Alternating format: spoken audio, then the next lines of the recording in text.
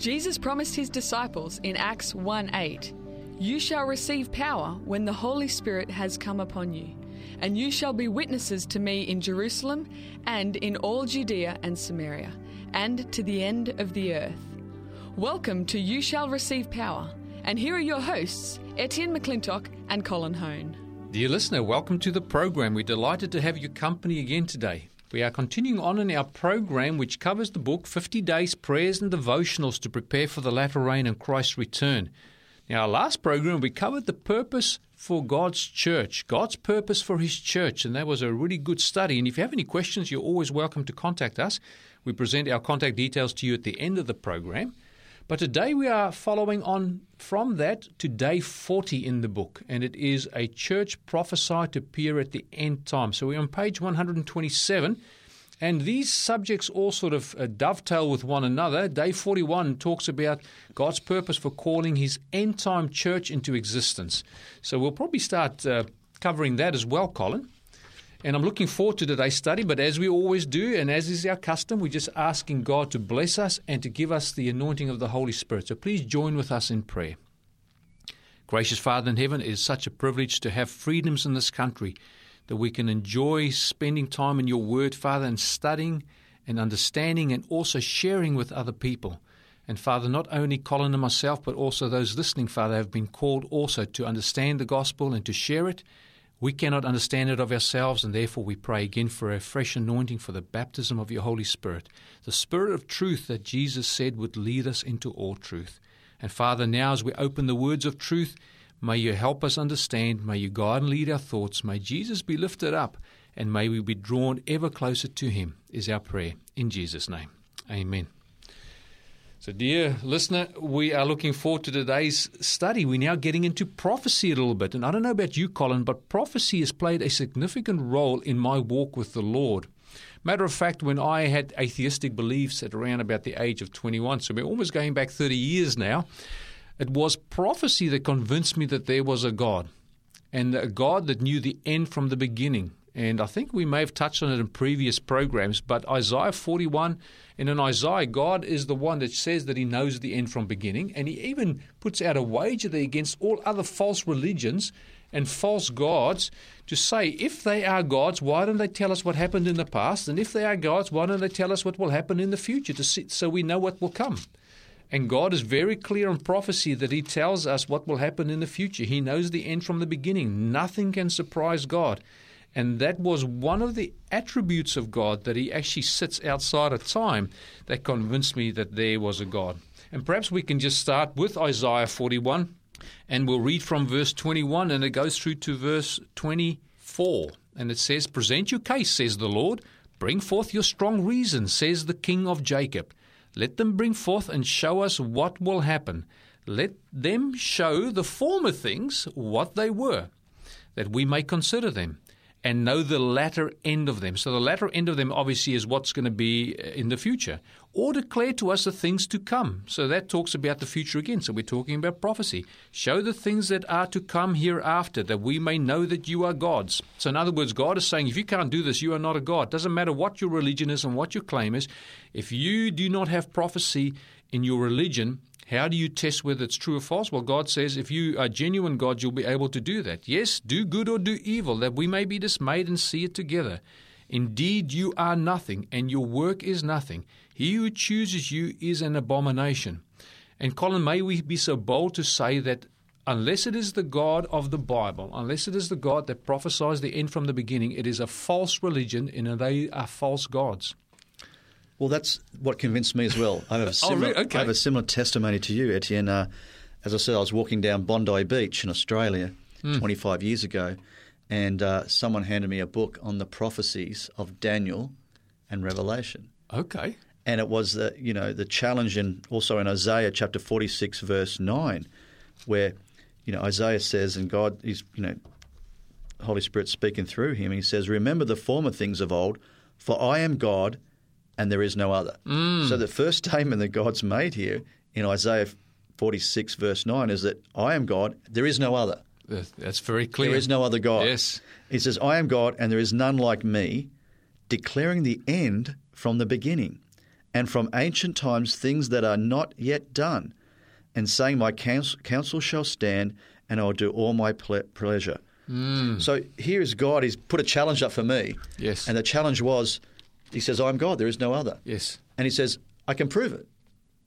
Absolutely. And no other God or religion can do that. He says, I can declare the beginning to the end. And when you read the Bible, scholars believe that at least probably 30% of it, That's right. approximately 30% of the Bible, is prophecy.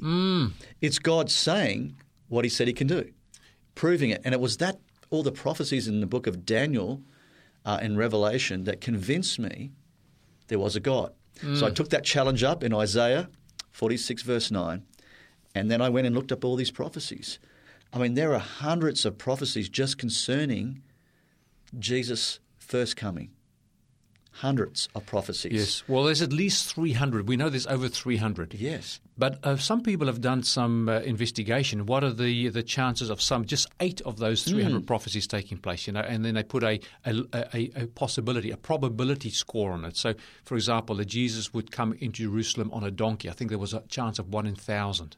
And then they put all these together. So they just took 8 prophecies and they came up to a number that was 10 to the power of 17. So it's got 17 zeros behind it, the probability of just 8 of those prophecies being fulfilled in sequence. Let alone 300. Let alone 300. So if you're not convinced that Jesus is the Messiah, go and look at the prophecies in the Old Testament concerning him, where he would be born.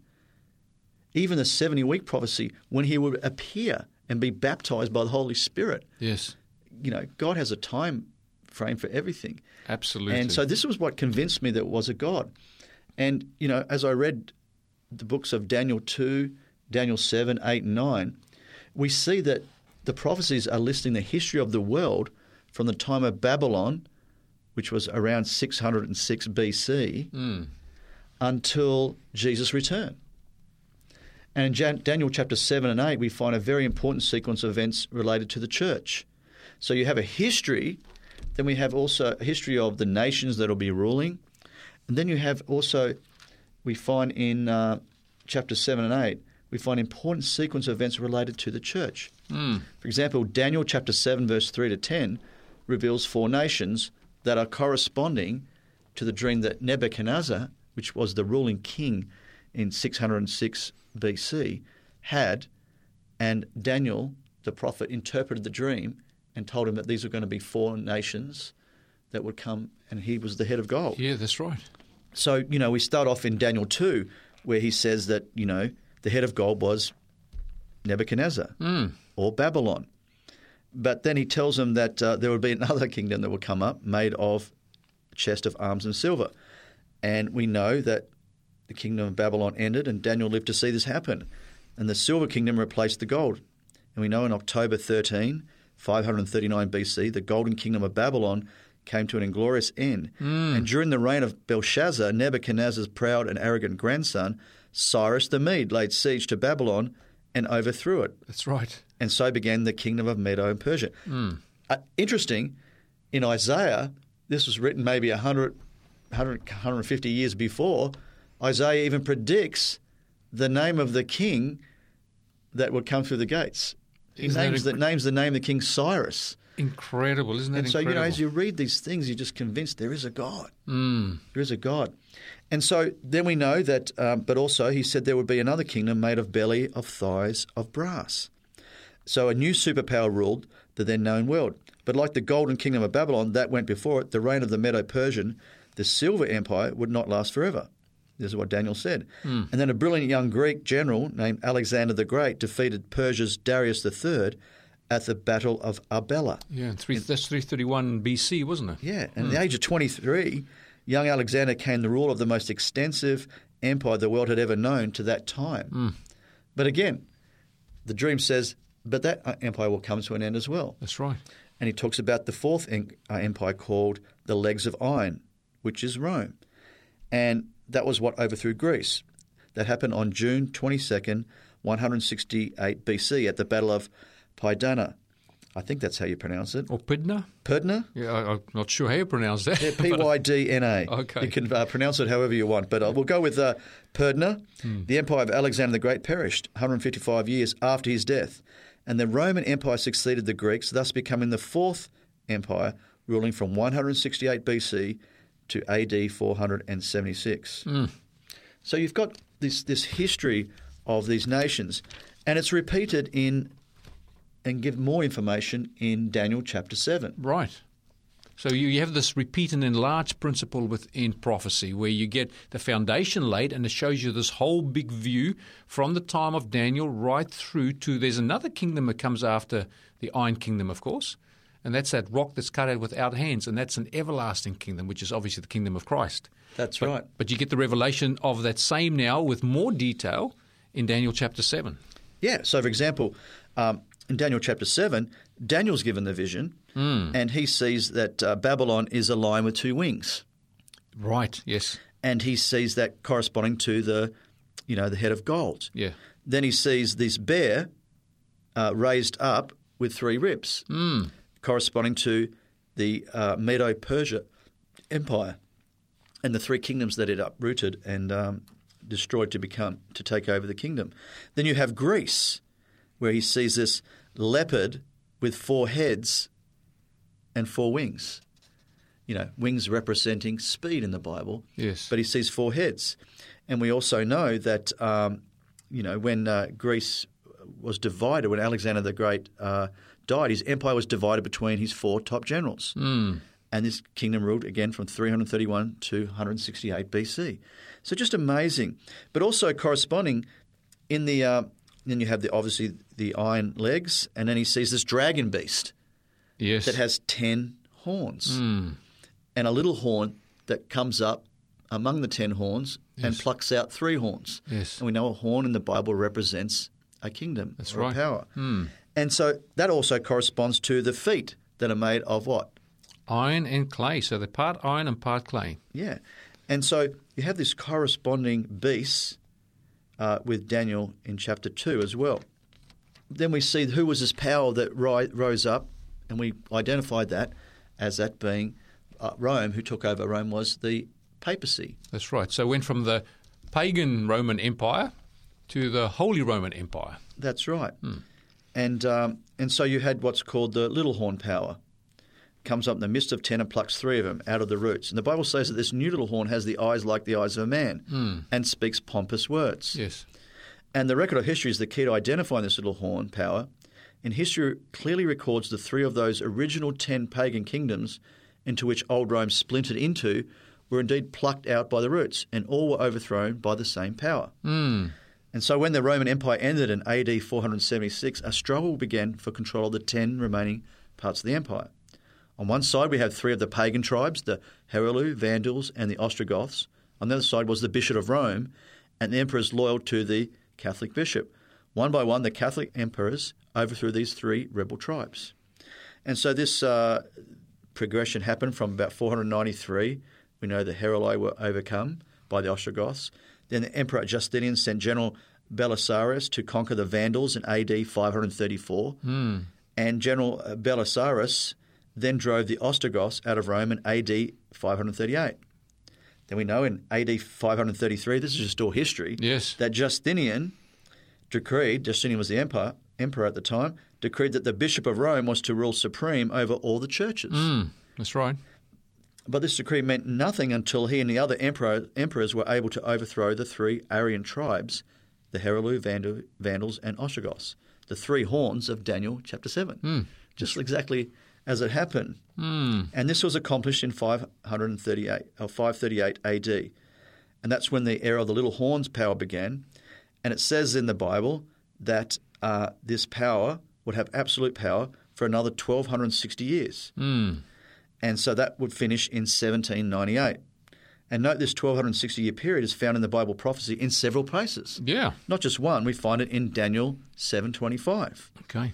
We find it in Daniel chapter 12, verse 7.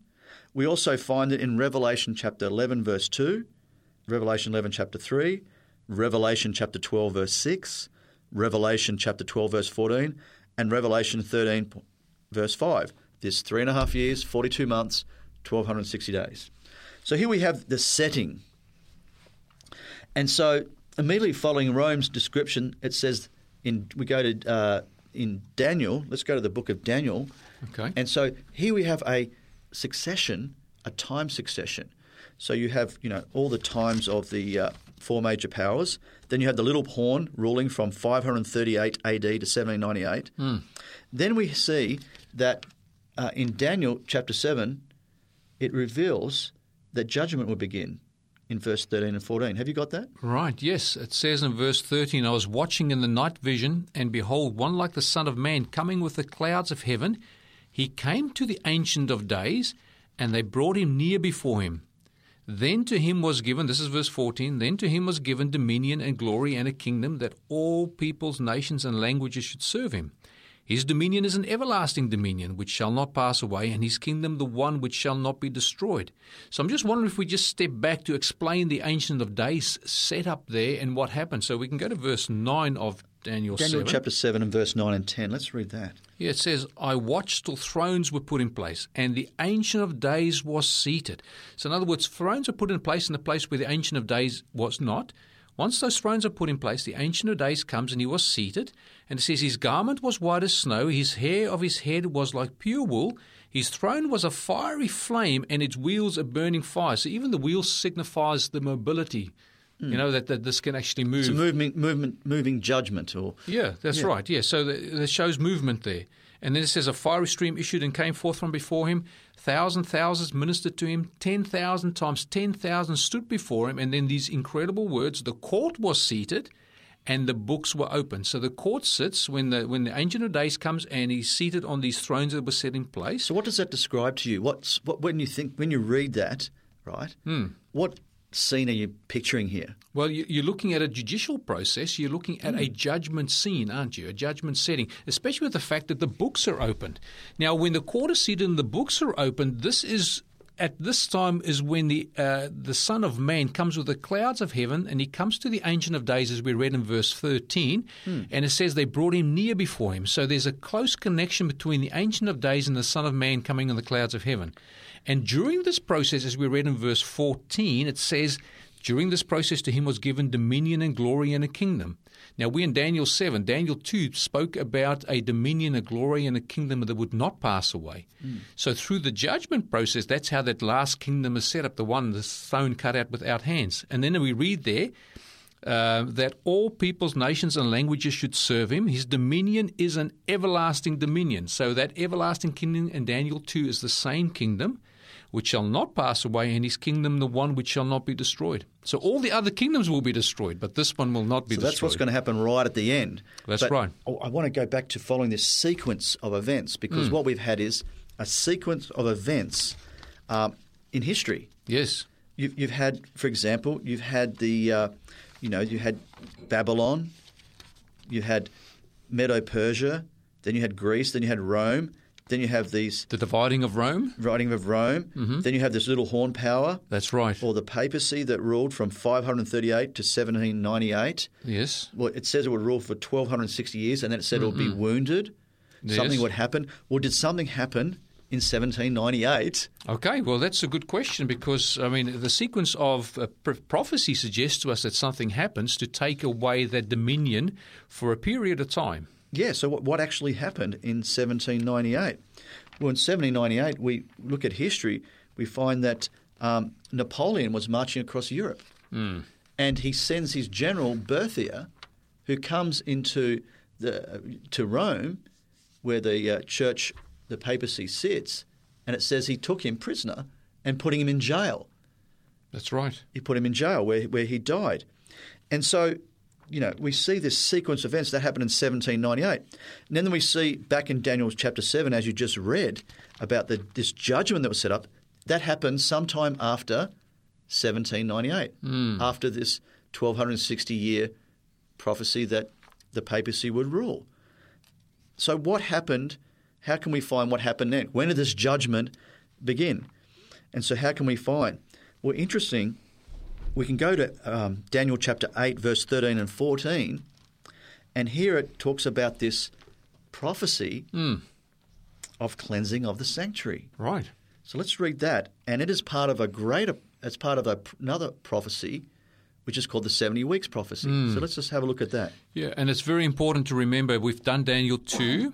We've looked at Daniel 7 now, which repeats and enlarges on Daniel 2. Daniel 8 does the same thing. It repeats and enlarges. So what happens is Daniel 8 actually drops away Babylon, because we now find ourselves with a prophecy that starts with Medo-Persian Empire, and then it gives us this time prophecy here. But it's an answer to a question, and this is the question in Daniel 8:13. Then I heard a holy one speaking, and another holy one said to that certain one who was speaking, how long will the vision be concerning the daily sacrifices and the transgression of desolation, the giving of both the sanctuary and the host to be trampled underfoot? And he said to me, so I'm in verse 14, and he said to me, for 2,300 days, then the sanctuary shall be cleansed. So it's clear that God wanted to share with Daniel just when this, and the judgment, right? Talking about the judgment, okay, because he's following that judgment happened after the 1,260 years in 1798. Sometime after that, there'll be a judgment that begins in heaven. Obviously, this scene is in heaven. And he's going, how long? Yes, that's right. How long is it going to be before this starts? And so, it's clear God wanted to share that with Daniel. And when it's called judgment, was called the Day of Atonement. When you go back and look in the Old Testament, in Leviticus chapter 16, it talks about a Day of Atonement, which Yom Kippur, which was Judgment Day. That's right. And so it's clear God wanted to share this to Daniel when the real Day of Atonement in heaven will begin. 2,300 days from when, though? From when? When's the starting point? We're not told in Daniel chapter 8 what the starting point is. So what we have is we talk about what's called this 70 weeks prophecy. And when the vision Daniel received in chapter 8 was finished, God sent a heavenly angel named Gabriel to explain it to Daniel. But partway through the explanation, Daniel fell ill, and that's found in Daniel chapter 8, verse 27. And, we read that Daniel says, I fainted and was sick for many days. Afterwards I rose and went about the king's business. I was astonished by the vision, but no one understood it. But in the next chapter, after Daniel recovered, Gabriel returns to finish explaining the vision. And he goes in and says in Daniel chapter 9, verse 22 and 23. So he comes back to explain the vision in Daniel 9, verse 22 and 23. Yes, and it says, and he informed me and talked with me and said, O Daniel, I have now come to give you skill to understand. At the beginning of your supplications, the command went out, and I have come to tell you, for you are greatly beloved. Therefore, consider the matter and understand the vision. Now, Daniel had not seen a vision in chapter 9, had he? He had seen a vision in chapter 8. So what vision is it referring to? He's talking about, he saw a vision about the 2,300 days until the sanctuary is cleansed. That's right. So he's saying, so the angels come back to give him understanding. That's right. So it is the vision of Daniel chapter 8 that he's giving him understanding, because There's no vision up to this point in Daniel chapter 9. Daniel is only praying and confessing the sins and also of himself and his people, and he's saying there that he's come to understand that there would only be 70 years determined for them to stay in Babylon before they would be returned, and he understood this from looking at the prophecies of Jeremiah. Now, the interesting thing is there also that the word for vision in the original language, in the Hebrew, there's two words. There is hazon and mare. Now, whenever he talks about the whole vision, he refers to it as the hazon. When he talks about the time period vision, the 2,300 days, he refers to it as the mare. For example, in Daniel chapter 8, verse 27, it says, when I, Daniel, fainted and was sick, and afterward I arose and went to do the king's business. I was astonished at the vision. The word vision there is mare, but no one understood it. So he was given an explanation of the whole vision up to that point there, who the kingdoms were and so forth, right? He was getting an interpretation from Gabriel from verse 15 of Daniel 8. But in Daniel 9, when he comes back, he doesn't say, I'm giving you further understanding regarding the hazon. He's talking about the mare. So in verse 23, he says, Daniel, you are greatly beloved, therefore consider the matter and understand the vision. The word vision there is mare. So it refers to the 2,300 days. That's what he's come to explain. That's right. And so I believe God wants us to desperately understand what is about to take place on this earth. So you and I and others can be prepared and ready for Jesus' second coming. Amen. And so we see in the next 4 verses, Gabriel outlines a fascinating time prophecy, explaining it as he went along.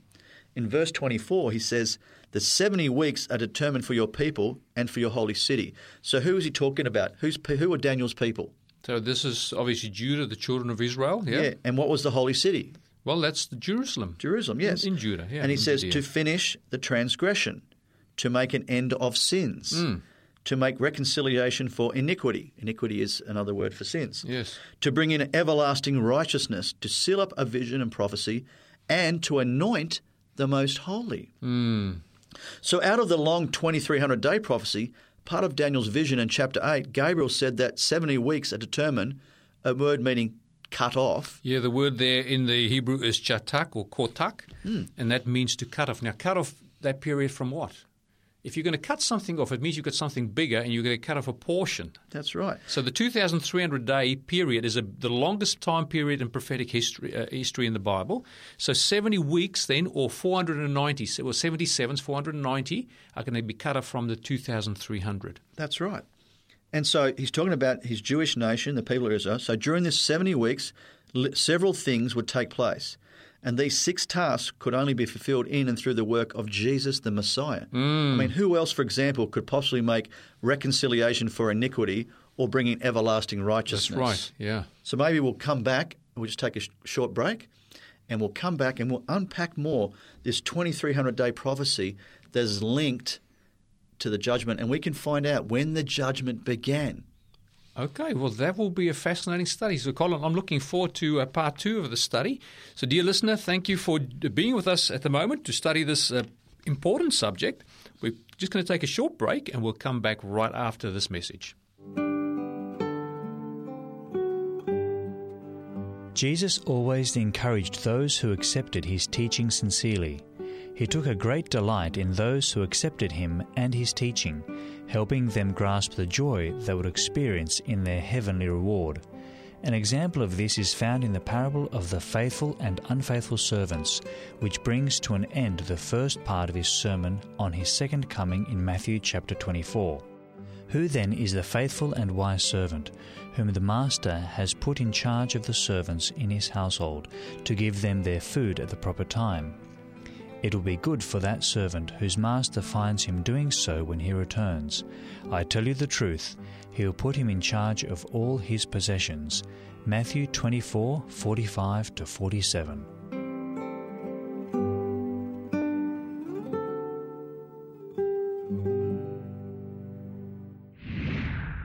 Dear listener, welcome back. You are with You Shall Receive Power with Colin Hone and Etienne McClintock. And Colin, I am really enjoying our study through the prophecies of Daniel at the moment. Well, it's an amazing prophecy, and it convinced me there is a God. And also God showed me what's happened in the past. Everything he said came true. Yes. And it tells me also then I can have confidence in what's going to happen in the future, Amen. which we're going to look at a little bit more as well. And so, but in Bible prophecy, it's important to know about 2 keys to understanding Bible time prophecies. First, in Bible prophecy, literal time periods are often symbol of a much longer time period. Yes. For example, a 24-hour day, for example, stands for a year. A day for a year principle. And we can see that in Numbers chapter 14, verse 34, and Ezekiel chapter 4, verse 6. So Numbers chapter 14, verse 34, and Ezekiel chapter 4, verse 6 gives us a key that God appoints a day for a year in prophetic time. Yes, so the first time we actually see this principle applied is when God is wanting to take his children into the promised land. They sent out 12 spies, and 10 come back with a bad report and 2 with a good report. Now, they're in the land for 40 days, and when they reject God's injunction, his command to go and take the land because God had given it to them, because of unbelief, they decide not to do it. And then God says, well, if you don't believe me, if you are rebellious, then you'll spend 40 years, in the wilderness. And what he applies is for the 40 days the spies were in the land, he now says a day for a year principle. So God prophesies from that point, it will be another 40 years before they enter the promised land. And that 40 years is based on the 40 days that they spied out the land. So day for a year for telling the future. And that's the first time we see this day-year principle in prophecy. And of course, Ezekiel 4 verse 6 brings it out very clearly as well, a day for a year. Gives it a day for a year, I give. So, and second key important to know is that while our years today have 365 days, In Daniel's time, the Jewish year had only 360 days. So applying these two keys, we realise that the 2,300 days of Daniel chapter 8, verse 14 are really 2,300 years. Yes. In the same way, the 70 weeks here in Daniel chapter 9, verse 24 are actually 490 years. That's obviously 70 weeks times 7 days equals 490 days or years. This means that the first 490 years of the longer 2,300 years are cut off or determined for several important things to be accomplished. And we read in verse 25, it says something will be accomplished. What does verse 25 say? Know therefore and understand that from the going forth of the command to restore and build Jerusalem until Messiah the Prince, there shall be 7 weeks and 62 weeks. The street shall be built again, and the wall, even in troublous times. So here we have a starting point.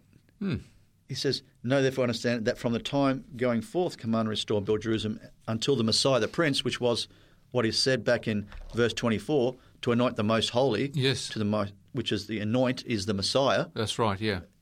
There's going to be a starting point.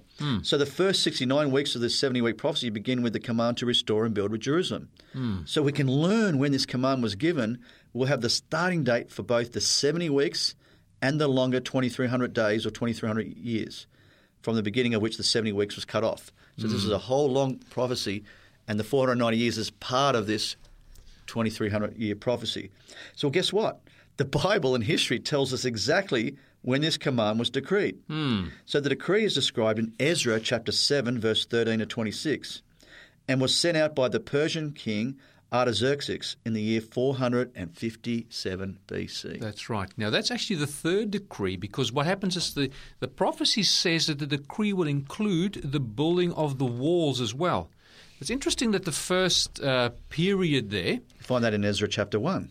Yeah, the first period mentioned there is a 7 weeks, so 7 sevens are 49, and it took them from the time they started rebuilding Jerusalem till they actually finished the walls and the sanctuary was a total of 49 years.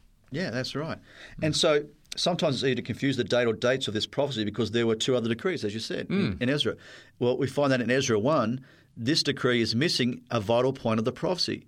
It only decrees the building of the temple, that's right, not Jerusalem. That's correct. And that's a huge difference. The other decree found in Ezra chapter 6, this decree, like the first one, talks only of the temple. The third decree in the 7th chapter is the right decree. Yes. This decree not only talks of the temple, but of restoring the law of God. This third decree is the last decree. The temple is finished. Also, when you look at Ezra chapter 9, verse 9, you read that the walls of Jerusalem were to be rebuilt. It was to restore everything. So Gabriel explained that the 69 weeks were the sum of 7 weeks plus 62 weeks. Well, 62 plus 7 is 69. Yeah, that's right, yeah. So during the first part, the 7 weeks, the angel says the street shall be built again, and the wall, even in troublesome times. In other words, the 7 weeks would be for the rebuilding of Jerusalem. You know, 7 times 49 years, exactly what you said before. And the 62 weeks, that will be explained in verse 26. Let's look at verse 26.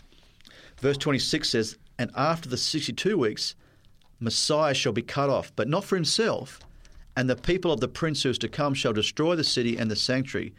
The end of it shall be with a flood until the end of the war. Desolations are determined. So sometime after the 62 weeks, Gabriel said the Messiah would be cut off, a reference to Christ's death on the cross. That's right. Now, wouldn't it be amazing if that actually lined up when Christ was baptized and when he was crucified? Wouldn't it be amazing if it actually lined up? Well, that would be amazing. Let's look up and see if it does. And so let's do some maths and see where we are on the timeline of this prophecy. But first, be careful not to miscalculate. Based on the changeover from BC to AD, you know, you've got before Christ and you've got AD. Yeah, and a Domini, the year of our Lord. That's right. Yeah. To remember here, though, there was no year 0. All right? So BC counted down to the year 1 BC. This year was followed immediately, not by a 0, but by AD 1. Okay, so keep this in mind as we move to the next verse. Let's go to verse 27. Okay, I'll read verse 27 there. It says, and he shall confirm a covenant with many for 1 week. But in the middle of the week he shall bring an end to sacrifice and offering. And on the wings of abomination shall be one who makes desolate, even until the consummation which is determined is poured out on the desolate. Right. So the 69 weeks ended in AD 27. AD 27. Because if you go from 457, all right, Yes.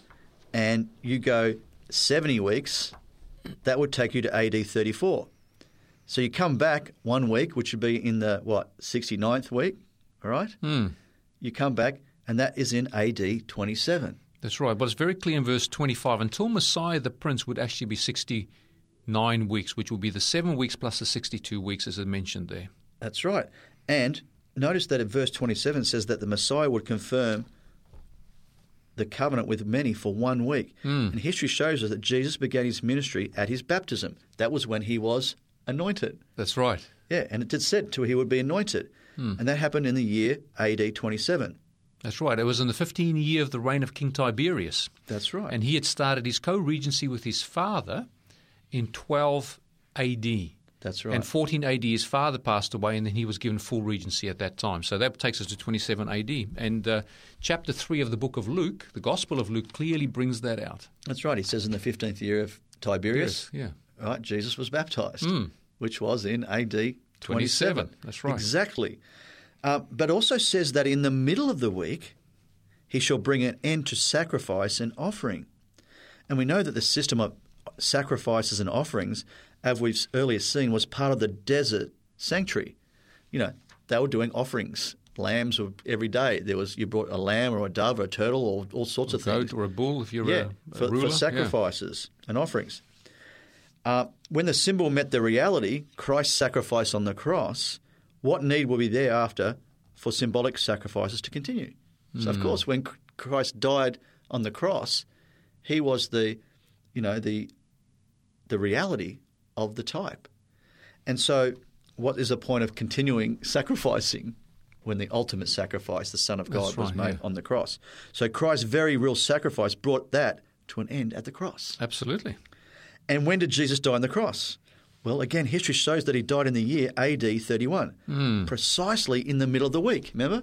27 AD to 34 AD, right in the middle of the week. That's right. 3.5 years. That's right. Yes.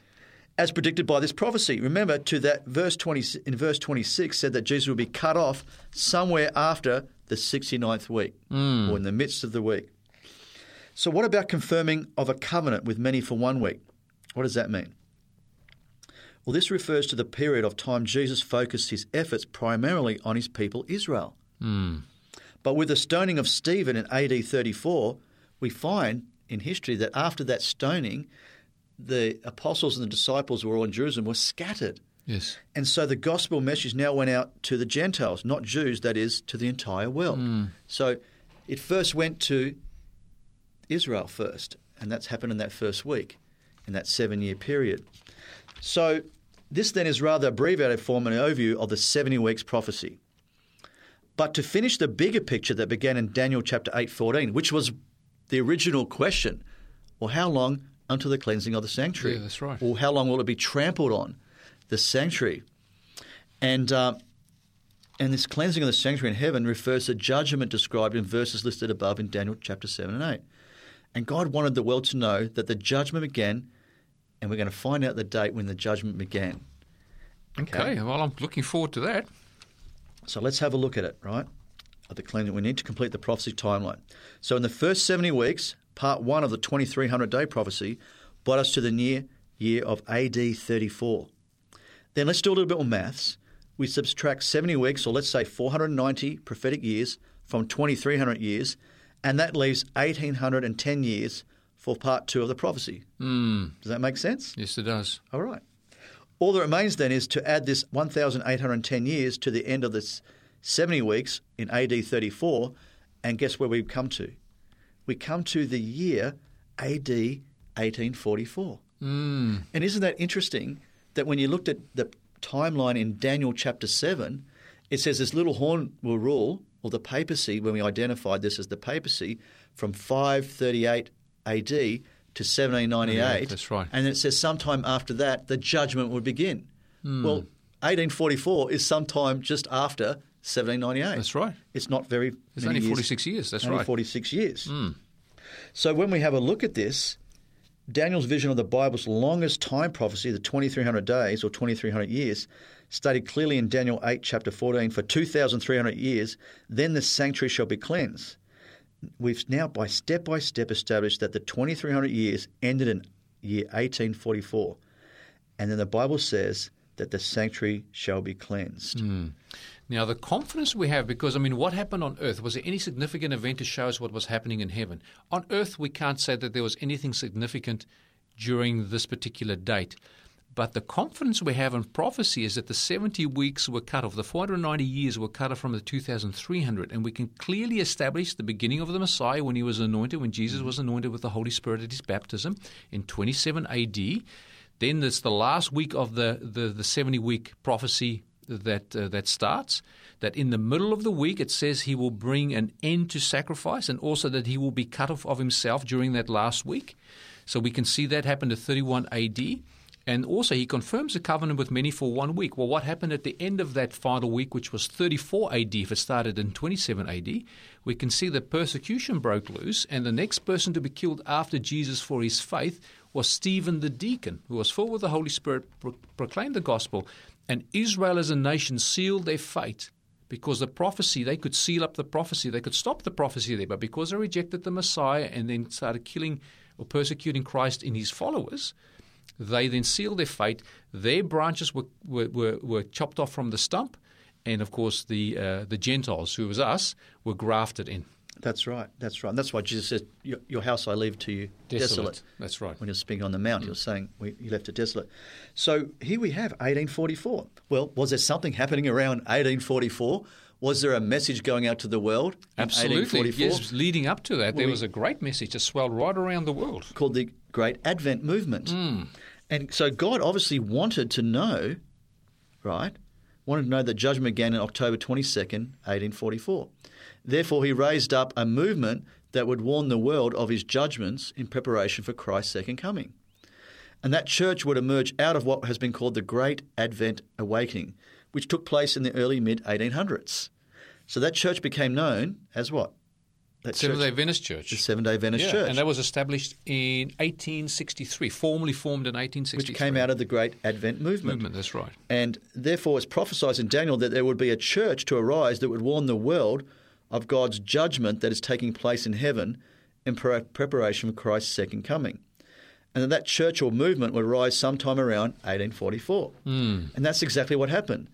Ever since 1844, this group of believers who later became known as Seventh-day Adventists, and these were believers from all different churches that came together and studied these prophecies out. And out of that movement, what later became known as the Seventh-day Adventist Church had proclaiming the judgment and warning of Christ's soon return. Now we can look and see, I want to look at it's judgment, but what is this judgment, what happened? Is there something in the Old Testament where this happened in?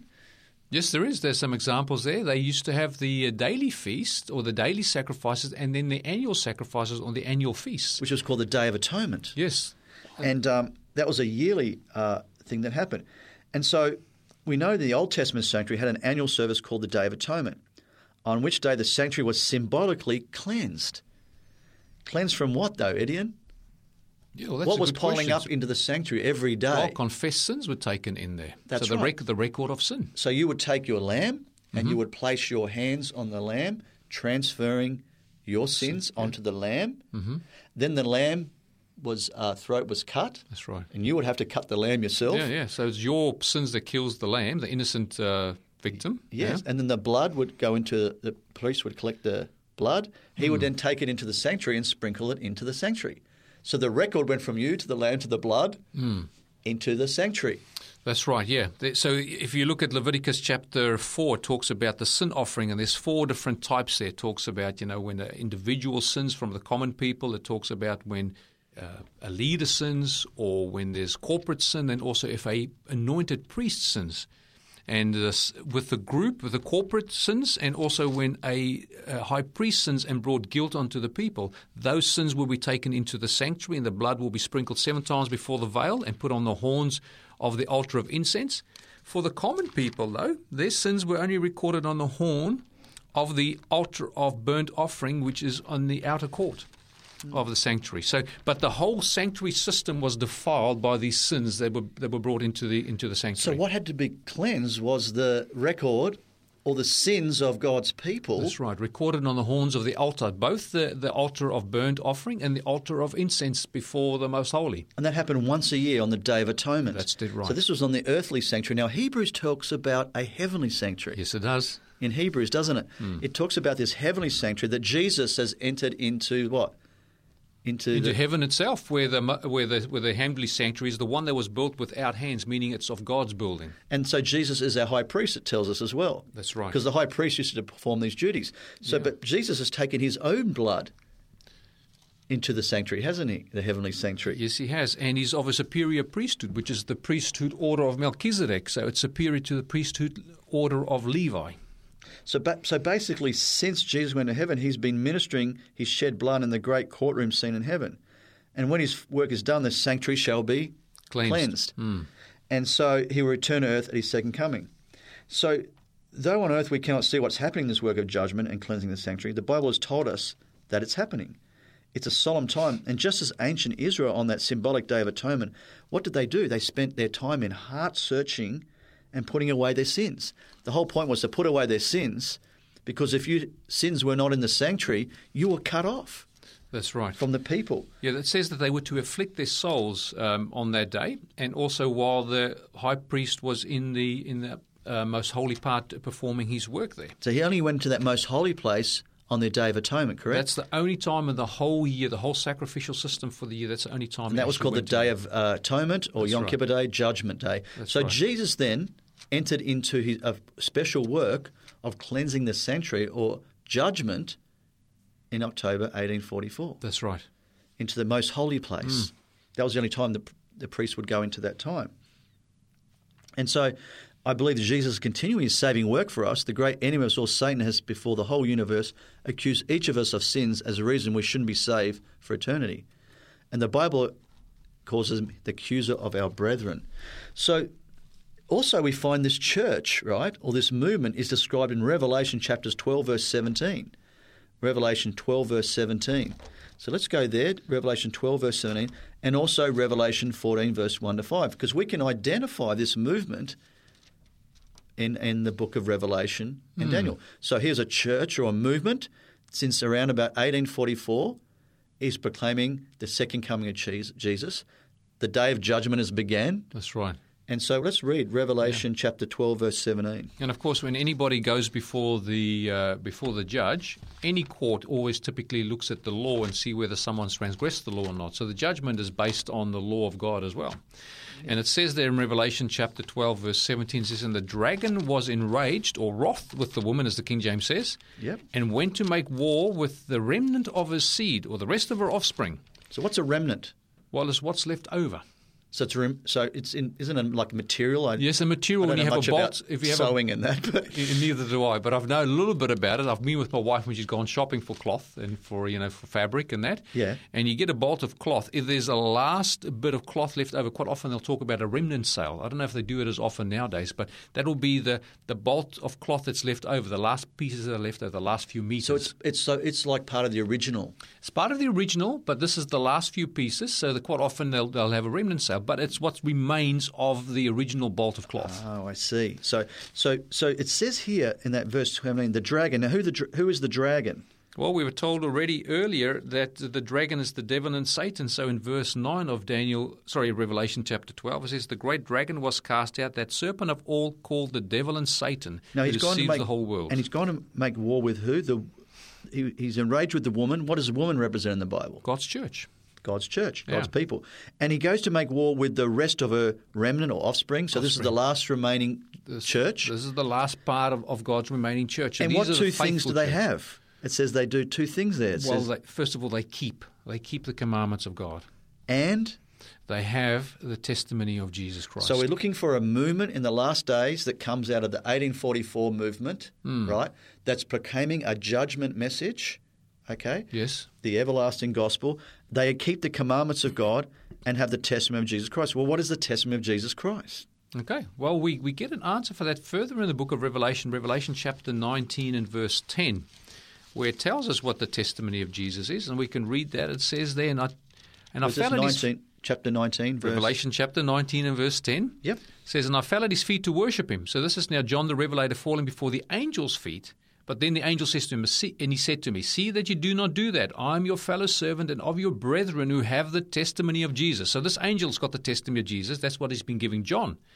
Then he says, worship God, for the testimony of Jesus is the spirit of prophecy. So we're going to have a last day movement that keeps the commandments of God, has the testimony of Jesus, has the spirit of prophecy, is a prophetic movement. What else were they doing? Let's go to Revelation 14, verses 6 to 12, because it says here in verse 12, it says, here is the patience of the saints, here are those who keep the commandments of God and have the faith of Jesus. And it says they're preaching a judgment message, and they're preaching what's called the three angels' messages. So yeah, that's right. So what's that? Let's have a look at the three angels' messages. Okay. Now, just as we go to read that, I just want to make this point about the commandment keepers, because there are some people who say that you cannot keep the commandments of God, and we in ourselves can't. But if you've died with Christ and he now lives in you, commandment keeping is the natural outflow of Christ's righteousness working in and through you. And the thing that enrages the devil is that here are some people who are actually, contrary to what he says, actually demonstrating that God's commandments can be kept in his people. So he's enraged against the offspring or the remnant of his seed who keep the commandments. Because it doesn't say here are they that try to keep the commandments, does it? No, it does not try or attempt or preach it only, or no. It's who would like to? It's they who keep the commandments. So what happened? What enrages the devil? Commandment keeping, because it shows him to be a liar. Because he says no one can keep the commandments of God and no one needs it. Well, here God demonstrates through his people that commandments can be kept, so therefore he's enraged and he wants to destroy them. And it says they also have, there's another thing they have the faith of Jesus. Maybe that's the secret of keeping the commandments of God. Amen. Is to have the faith of Jesus. And isn't the new covenant, Etienne, in Hebrews chapter 8 and chapter 10 say that under the new covenant, the Holy Spirit wants to write God's 10 commandments on our mind and our hearts. Put them in our hearts, says, write them in our minds. I will do this, I will do this. God is continuously saying, I will do this. So here they have in Revelation chapter 6 that they're flying in the midst of heaven, having the everlasting gospel to preach to those who dwell on the earth. So they're taking the gospel to the world, the everlasting gospel. Yes. They've sang in verse 7, with a loud voice, fear God and give glory to him, for the hour of his judgment has come. What hour was that? It says the hour of his judgment has come. So when did it come according to what we just... 1844. So here's a movement that was saying since 1844, God's judgment has begun. He's entered his high priestly ministry, Jesus, into the most holy place to cleanse the sanctuary or the record of sins. That's right. Not only in heaven, though, but wouldn't that be in our hearts as well? Absolutely. Well, we are the temple of God on earth. That's right. And so also, it says, is it called to worship him who made the heaven, earth, sea, and springs of water? Is there a quote from somewhere where that comes out of? Well, we see that in the fourth commandment of the 10 Commandments. Yeah, it's God as the creator. He rested on the seventh day, and it says that he created the heavens, the earth, and sea, and all that is in them, and then rested the seventh day and hallowed it, or sanctified and made it holy.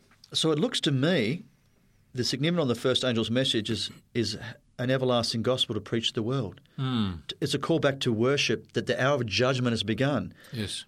So it's really a call to people to repent and prepare for the second coming of Jesus. Because straight after Revelation 14, verse 6 to 12, it says that Jesus comes. That's right. And then also Revelation 12, 17 and 14, 6 indicates that God's last day church will be a commandment-keeping people, proclaim the everlasting gospel, and the everlasting gospel is a gospel of deliverance from sin. Amen. They would warn the world the hour of God's judgment has come, and they'll call men to worship God as creator, of which the seventh-day Sabbath is a memorial of his creative work. That's right. The purpose being to prepare men and women for Christ's second coming.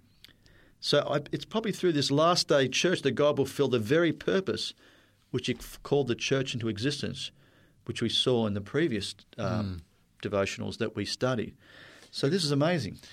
The highest demonstration of faith is obedience to God, because faith enables us to do all the things that God said he will do in and through us. By surrender to him, we receive the power of Christ working in and through us. And ultimately, obedience to the commandments of God is a demonstration of our faith. So those who do not believe that will actually not be saved, because it's by grace we are saved through faith, not of yourself. It's a gift of God, not of works, lest any man should boast. So, dear listener, we're just going to take a break and share our contact details with you. We'll be back right after this message. Thank you for joining us on You Shall Receive Power. If you would like more information about today's program, or if you have any questions, please contact 3ABN Australia Radio by phoning 02 49 73 3456. Or you can send an email to radio@3abnaustralia.org.au. You can also contact us on our 3ABN Australia Radio Facebook page. We look forward to hearing from you. Dear listener, welcome back. If you have any questions, you're welcome to use those contact details and get in touch with us. Now, Colin, this has been a fascinating study. I've absolutely loved this. And the more I look at this study, and it gets repeated in my mind through our studies, the more beautiful it becomes and the more I learn.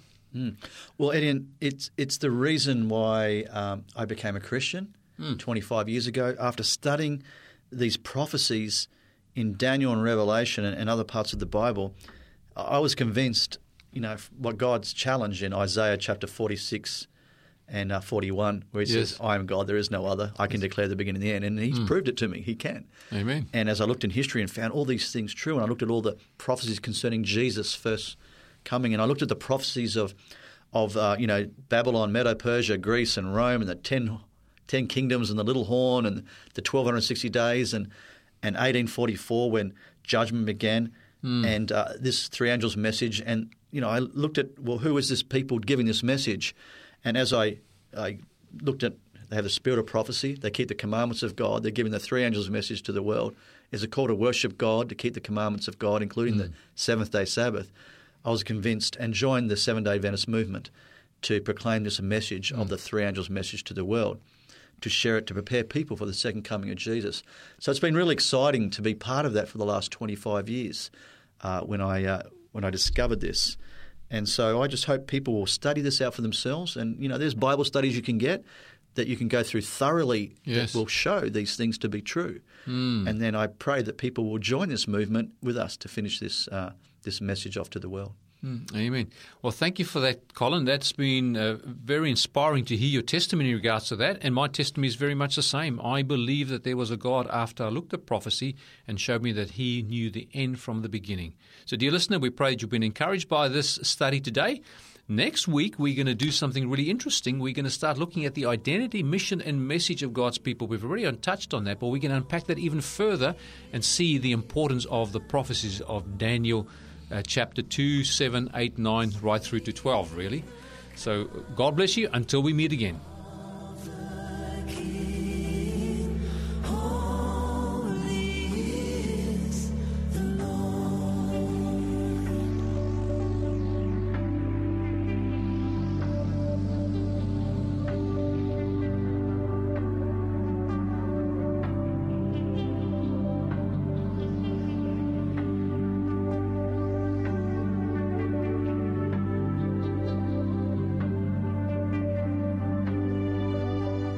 You've been listening to a production of 3ABN Australia Radio.